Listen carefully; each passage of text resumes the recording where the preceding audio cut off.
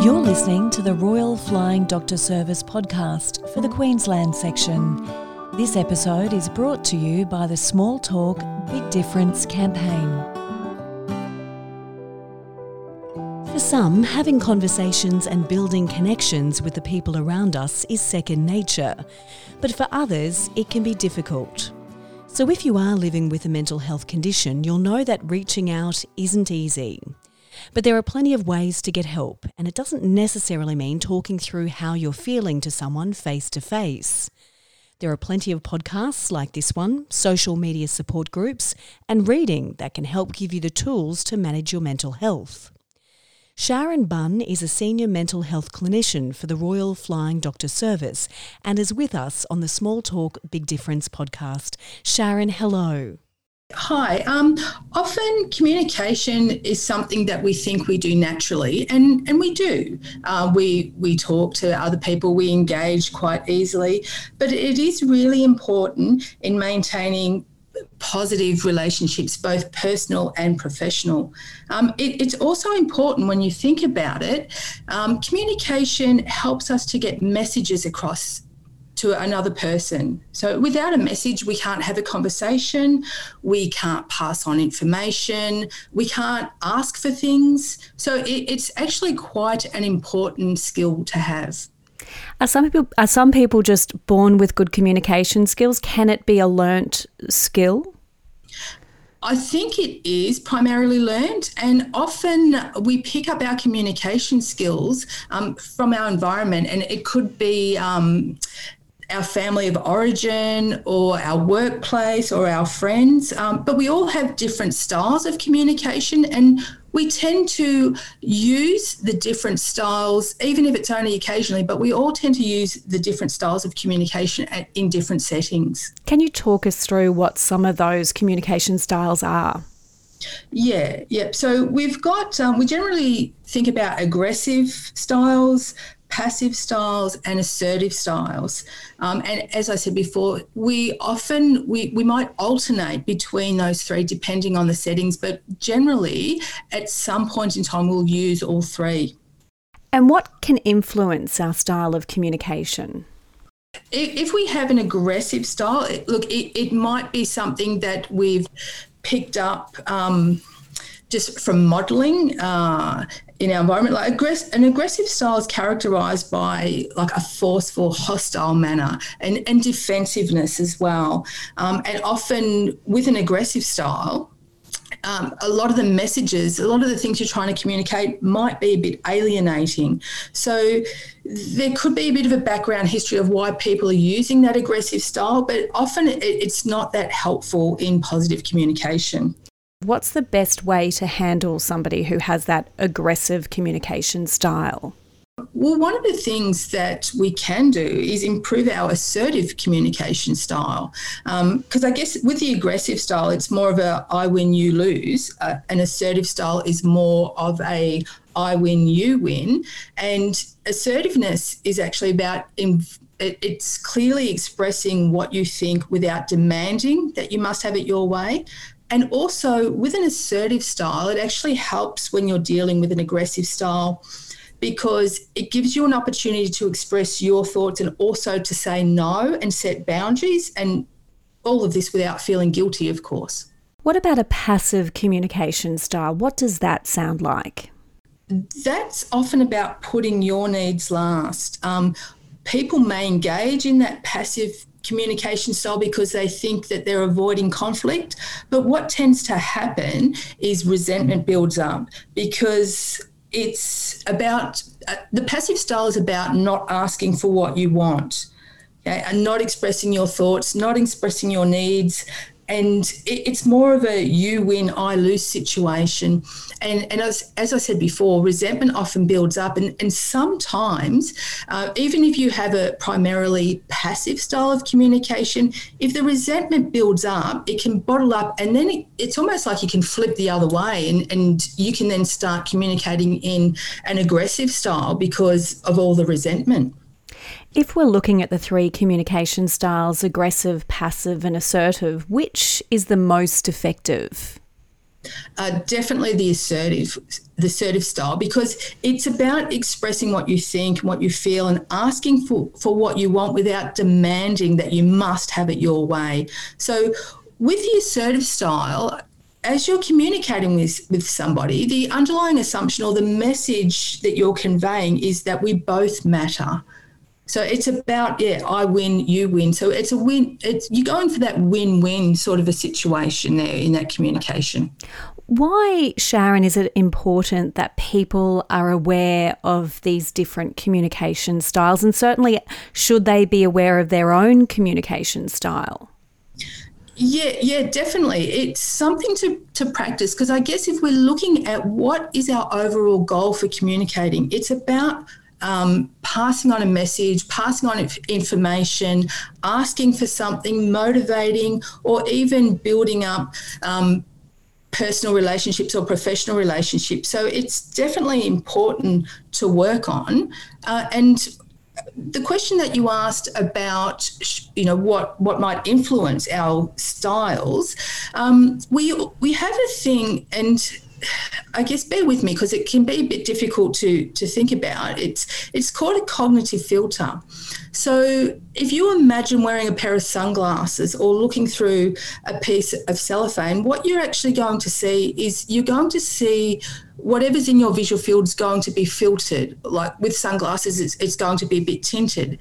So if you could imagine that we all have these things called cognitive filters, we can't see them. But what it is, it's our experiences and our perceptions are filtered through a lot of the things that have happened in our life. And it could be the generation in which you were born, like the social attitudes. It could be trauma. It could be, for instance, you could have been bullied in school. And so when people try to communicate with you, it's actually coming through this filter. And in this sort of a situation, you can imagine why some people might misunderstand or take things the wrong way. Then they could become defensive, and it sets off a bit of a chain reaction in your communication. How can people organise their thoughts before speaking to sort of take into account and to consider these different communication styles? And like you mentioned, some of these, beliefs that have been constructed, without them even realising. If you're finding that you're having some communication difficulties and some of these effects are influencing your communication, it is really important to organise your thoughts. So it could be to find a place, sit down, and probably start from your goal. Think about, what is it that I want to communicate? What outcome am I going for? Is it about motivating? Is it about passing on information? Describe a behaviour objectively that you want to address with someone. While you're sort of by yourself practicing organising your thoughts, I guess think about how you can express how you feel without blaming and alienating.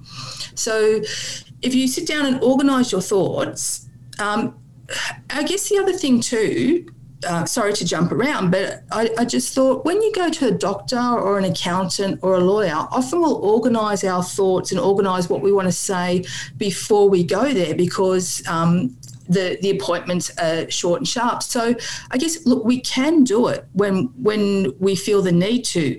So it's about putting that sort of importance on thinking about who you're going to communicate with and perhaps organising your thoughts before you enter into that interaction. How important is listening in the art of communication?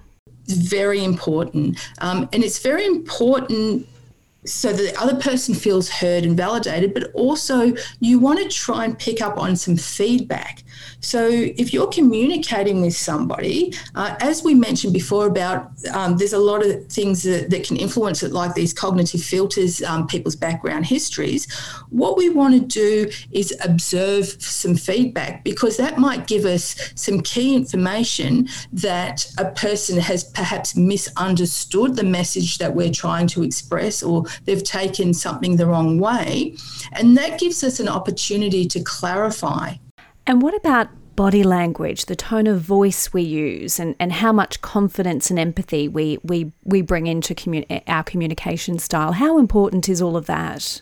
Yes, definitely. That's a very important point. So we're talking about communication, but it has so many layers to it. There's verbal and non-verbal communication. And even in verbal communication, we've got tone of voice that can convey a completely different message than what we're actually trying to convey. And we've got non-verbal. I guess the thing is, if we go back to what are the goals of communication, which is to convey a message, verbal and non-verbal influences can actually change that message. So the person that we're trying to communicate with can I guess get a whole different set of ideas or a whole different message than the one we're intending to convey. What about feedback? Should we seek out feedback in the way that we communicate with people? Yeah, definitely.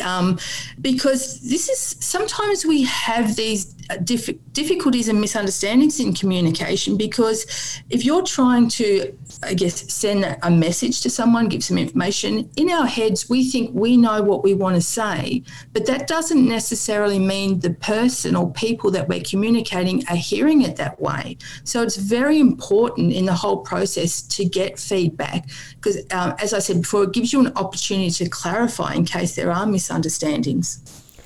Are there different rules, Sharyn, between communicating face-to-face versus we do so much of it online these days through social media? Personally, in my opinion, if something is really important, it's always good to have face-to-face communication or even a follow-up phone call. It's important because sometimes or often we can't get the tone from a text or from a written communication. And again, if we go back to what we were talking about before with our cognitive filters and people's past histories, or even, for instance, somebody might have depression or anxiety or social anxiety. And if you write a sentence, a written sentence, they might imply a tone on that which you didn't mean and you wouldn't even be aware of. So they may think that you're attacking them and they can become defensive. They may think your message is a criticism when it actually wasn't intended that way. So if things are really important, and just to ensure that there's no misunderstandings, it can sometimes be important to have face-to-face or at least phone communication just to check in and get that feedback. Do you think our ability to communicate effectively is being impaired because we're online so much and we're texting and using Messenger versus face-to-face? I know with myself, even having short phone calls these days seems a lot more difficult than just sending a quick text. Do you think we're losing that art of being able to communicate effectively? Yeah, well, I think we mentioned before verbal and non-verbal communication, and a lot of information gets conveyed through those channels, and really we're going to be missing out on that. A lot of the verbal, a lot of the feedback, and again, sometimes just that expression in face-to-face. It doesn't have to always be about a negative thing. It can be very positive, but we're not picking up on the smiles and, those caring gestures that you might pick up on in a non-verbal channel. If someone is struggling to reach out face-to-face, how can they do it without it being too confronting? Yeah, so they could speak with a mental health professional and get some tips and skills, because that is something that assertiveness skills is something that can be easily taught. But if they don't want to do that, I guess my advice would be to try and practice, find a safe space and practice with somebody that you trust. So if there's a particularly challenging interaction coming up, for instance, some people don't like confrontation, but if they know that they have to speak up about something, then practice how they might say that with a friend or someone that they trust, to practice that they're being objective and practice that they're being assertive. And lastly, Sharyn, communication obviously is the key to getting better mental health. Is that what you would say? Yeah, I guess the thing is, the more you practice your communication, the better you'll get at expressing what's going on for you, and the easier it will become. And in terms of mental health, one of the risk factors, I guess, for poorer outcomes is being isolated and not letting people know what's going on. So the more confident that you feel in expressing what's happening for you, then it can give you that confidence to reach out and go that one step further and say, hey, I'm not doing so well, or something's been bothering me, and then get that communication, especially with professionals or your support network, friends and family. Go and see somebody that you trust, and possibly a mental health clinician to help you with your communication skills. And also, if you're finding difficulties in communicating your needs, or friends, family, if there's difficulties there, mental health clinicians are quite skilled in being able to assist you to improve your communication, or have a look at some of the blocks that might be obstacles to communication. And for more information on what we've been discussing, it's part of the Small Talk Big Difference campaign, proudly funded by the Commonwealth and the Queensland governments through the Disaster Recovery Funding Arrangement. For more details on this podcast, go to smalltalkbigdifference.com.au. And don't forget to leave a review and subscribe if you'd like to hear more.